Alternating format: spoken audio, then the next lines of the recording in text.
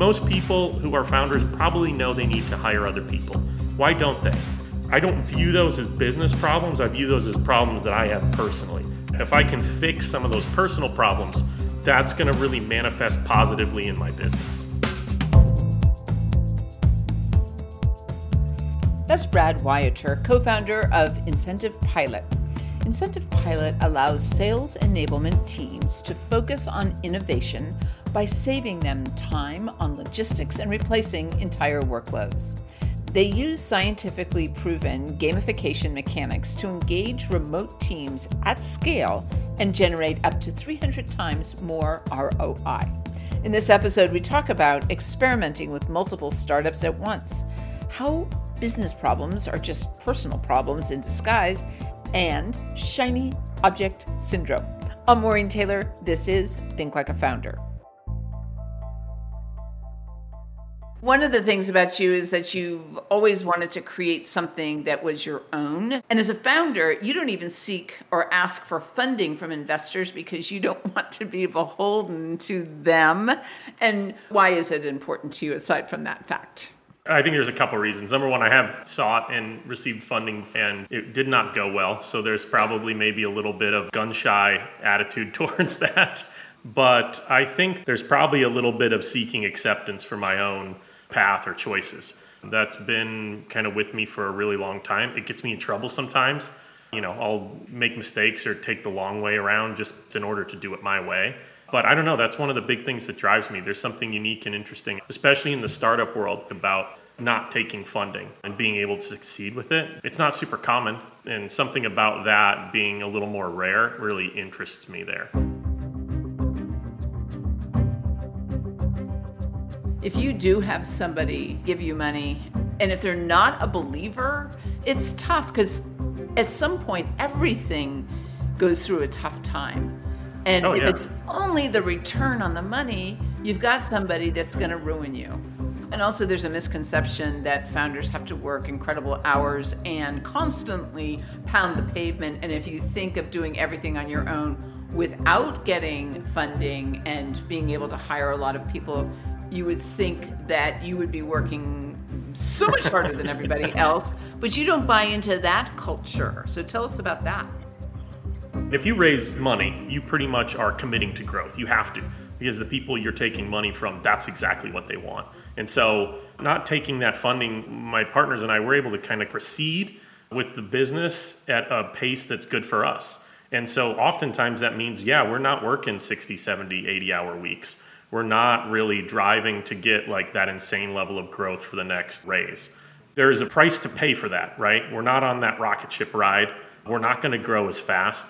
We might not make as much money, but on the other side, the benefit is we really can kind of go at the speed we want. And that's a speed that's far more comfortable for us. It's a speed that allows us to actually have time outside of work and not go too crazy. I mean, I like business, don't get me wrong, but I don't live and breathe it every minute of every day.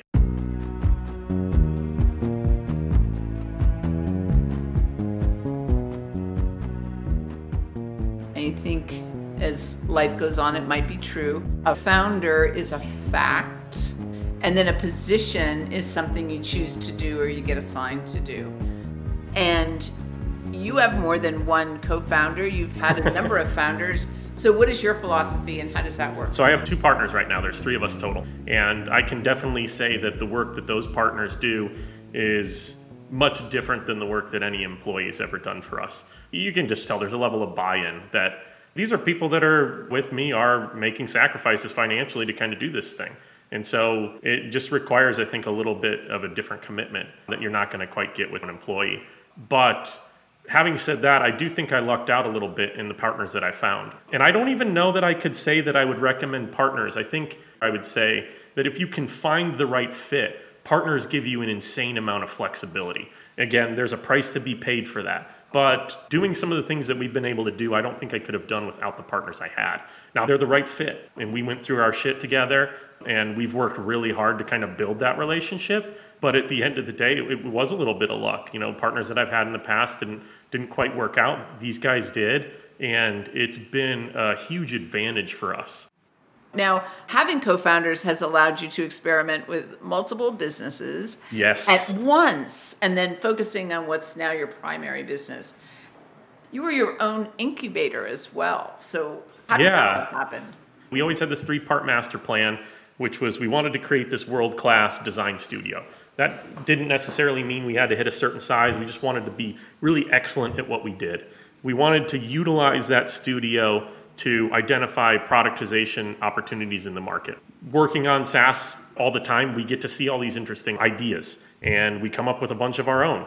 And then the third step, we wanted to utilize that agency to fund and build these new products. We always wanted to do a digital product.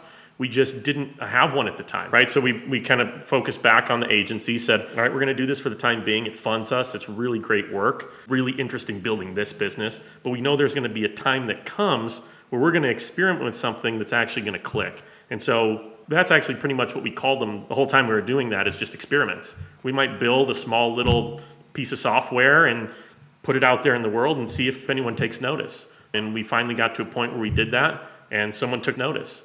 That's kind of how we wanted to do it. We're makers and builders at our core. And so I think that leveraged some of our talents working that way. The additional partners really gave us the ability to say, someone can go off and lead that experiment. And you get that founder mentality of the person doing that. And then the person that's staying back and running the business, you're going to get the founder mentality of that person as well. And so I think it really gave us the flexibility to do that. Whereas if I was running these businesses solo, I think that would have been a real struggle. You were your own incubator, and to have the time and the people to be able to experiment. Now, I know some people listening that think they might be a founder or they have an itch that they really want to scratch and they don't know how, and they might be afraid to go for it. So experimenting with these things, how did you pay rent and eat? Oh, gosh. How did you have that work? I still have fears and I'm still afraid of things like that. But, you know, I'm 40 now. I'd say when I kind of really put a lot of effort into this, I was probably around 32. It was a time in my life where I had a lot of flexibility with the lifestyle that I lived. And I always kind of had this, let's say, backup plan where if shit got real bad, I'm making no money, you know, what's the worst living situation I would be in? And that was always okay with me. It was never going to be that terrible. There was always this opportunity to go out and get a job short term. I had saved money and I didn't need a lot of money, so that money went a long way, at least personally. But that, for me, I think allowed me to take that step, is just having a little bit of a safety net and then knowing that if I needed to, I can get a worse apartment. I don't need this car, all that kind of stuff. Like, I can make and claw my way back up. That was always helpful. And things did get bad, and you know there were months where we didn't make any money, but it never got so bad where that needed to happen. And also you received some good advice from another founder that you should join an entrepreneurship group. Yeah. And working with this group did impact you and gave you insights. And I love this, and I'm reading it right now, that that you learned that you didn't have business problems. What you had are personal problems. Absolutely. Absolutely, yeah. How did that conversation happen? We hired this individual. His name's Chris Ronzio. He has a startup as well. He's farther along than we are. He's had several rounds of funding. But at the time, we hired him to come in and kind of consult on our business and basically asked him, what are we missing? Like, come in and look behind the curtain and tell us what's wrong here. And, you know, he recommended one of the things that I do, one of my partners or I, is to join this group. It's called EO. It's a global organization. That kind of was a big turning point because it caused me and it caused my partners and I to start really looking at our business and analyzing it. I think almost like you would be introspective of yourself as a person. And what I ended up finding through that is you get a lot of tactics. And those are great because there's sometimes you need to know, hey, this is how you should be looking at money and here's some education on that. But the truth of the matter is most of that stuff is easy. That's the easy stuff. Right? Like, I know I need to make a phone call to try to sell what we're doing. The hard part is not knowing I need to make the phone call. The hard part is having the motivation and the desire and the willpower to get up in the morning and then make the phone calls that I need to make. And so I think it just became clear that I wasn't running up against this question of what do I do next? I was running up against this question of how do I do the things that I know I need to do? And that became all about like getting past the fears I have, getting past the anxiety that I have about it. All of that kind of stuff. You could look at it as simple as saying most people who are founders probably know they need to hire other people. Why don't they? They're not holding off on it because they don't know that they need to do that. They're holding off on it because they're fearful. Maybe they're going to spend a lot of money. Maybe they are not good at hiring people and they're fearful they're going to bring somebody bad into the organization, right? They're maybe not a good manager. I don't view those as business problems. I view those as problems that I have personally. And so that's kind of basically how I started to look at it. If I can fix some of those personal problems, that's going to really manifest positively in my business. That is a really interesting and very helpful way of looking at it. And that's not just for a founder, that's for anybody who has responsibility. And now, what's the difference between a founder and an entrepreneur? I think it might be focus. I've struggled, and I know other entrepreneurs that have struggled with maintaining focus. Shiny object syndrome is common. They see something new, they're going to go at it. I think maybe when you get more close to, I guess, maybe the true nature of a founder, you're in it for the thing you're doing, right? You're one business and nothing's going to deter you from growing that. You might struggle with the shiny objects within the confines of growing that business, but you're probably not looking for another side project.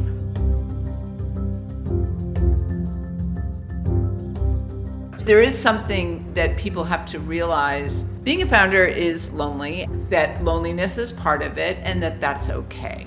Oh, for sure. And, for me, depression and anxiety, I think, will be a lifetime battle. Loneliness is definitely an aspect of that.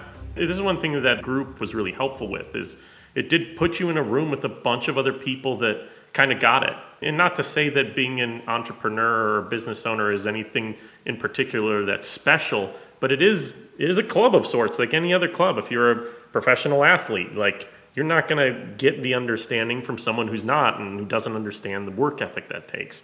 And so, yeah, it feels lonely sometimes if you're not able to talk to friends and family about that. My family has no general concept of what I do or anything like that. And for a long time would always ask, hey, when are you going back to school? That does feel lonely there. You want, I think, people to accept what you're doing and have an understanding. But the truth is the people I've found that do generally are other business owners. That's another area where I'd say having the partners is great for me, at least right now. I like to build something with other people. Having those individuals that kind of get that as well, like, that's kind of innately built into my business.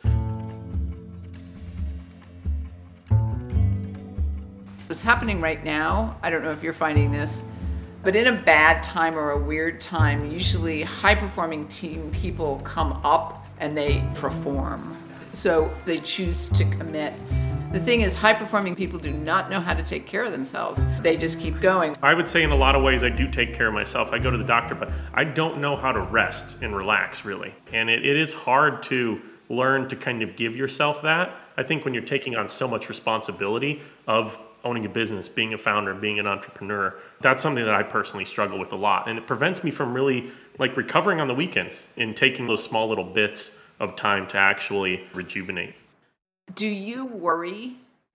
In general, yeah. I mean, am I doing enough? Am I doing my part? The big one, I handle a lot of the finances as well in terms of what I do. And, is the money around the corner that we think is around the corner going to be there when we get there? That's always worrisome. I can say this, though. I don't worry so much that it keeps me up at night, at least not consistently. Every now and then something's going to pop up, right? There's always going to be a crazy thing. But for the most part, I think building more of that support system within my business, being better as much as I can about taking care of myself, has by and large kind of removed a lot of that for me. It took time. Again, I started around 32. I'm 40 now, so I'm 8 years into it, let's say. I've made some huge headway, still got a long way to go, and still get worried from time to time, but not to the point where I'm kept up at night. I sleep okay. I sleep good. Let's not even say okay. I sleep good. So there is the loneliness and the responsibility. So that's heavy on one side of the scale.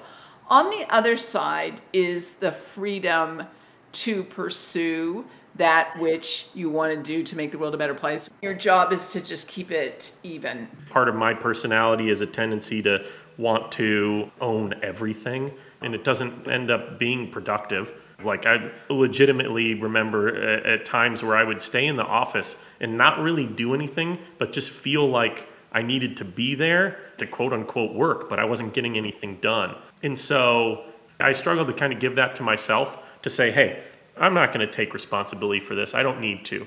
And I can accept that about myself. But there was times where it was helpful for me to, I think, ask my partners and say, hey, I'm burnt out on this. I can't do this right now. I can't take this on.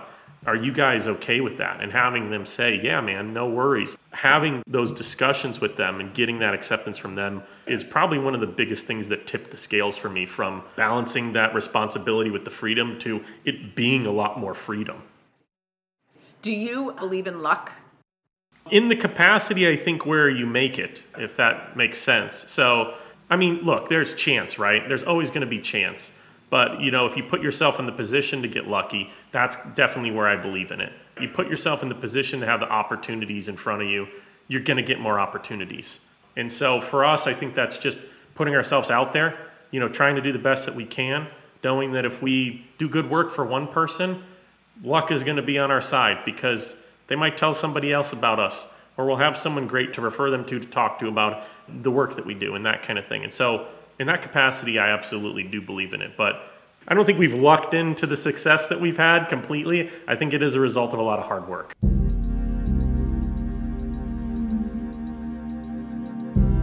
So this person is out there and they're listening. What advice would you give them? Do what you want to do. I'm not really into the fluff of the follow your passion per se. I'm not dying to get in and work in my business every moment of every day. There's definitely work aspects of it. I think what I've found, though, are the things within it that are meaningful to me. And so mastery is important for me. Building a team, I didn't think would be important for me, but is very important. I like building things with other people. And so a lot of the details tend to not matter as much. And I think that could probably be true of someone no matter what they're kind of aiming for, whether that be a job, a profession, or to start a business. Specifically with the business stuff, I'd say try it. Worst thing that happens, it doesn't work and you go get a job. I mean, you'll learn a ton of stuff. There's the old adage, don't be afraid of failing. That takes a lot of time to get over.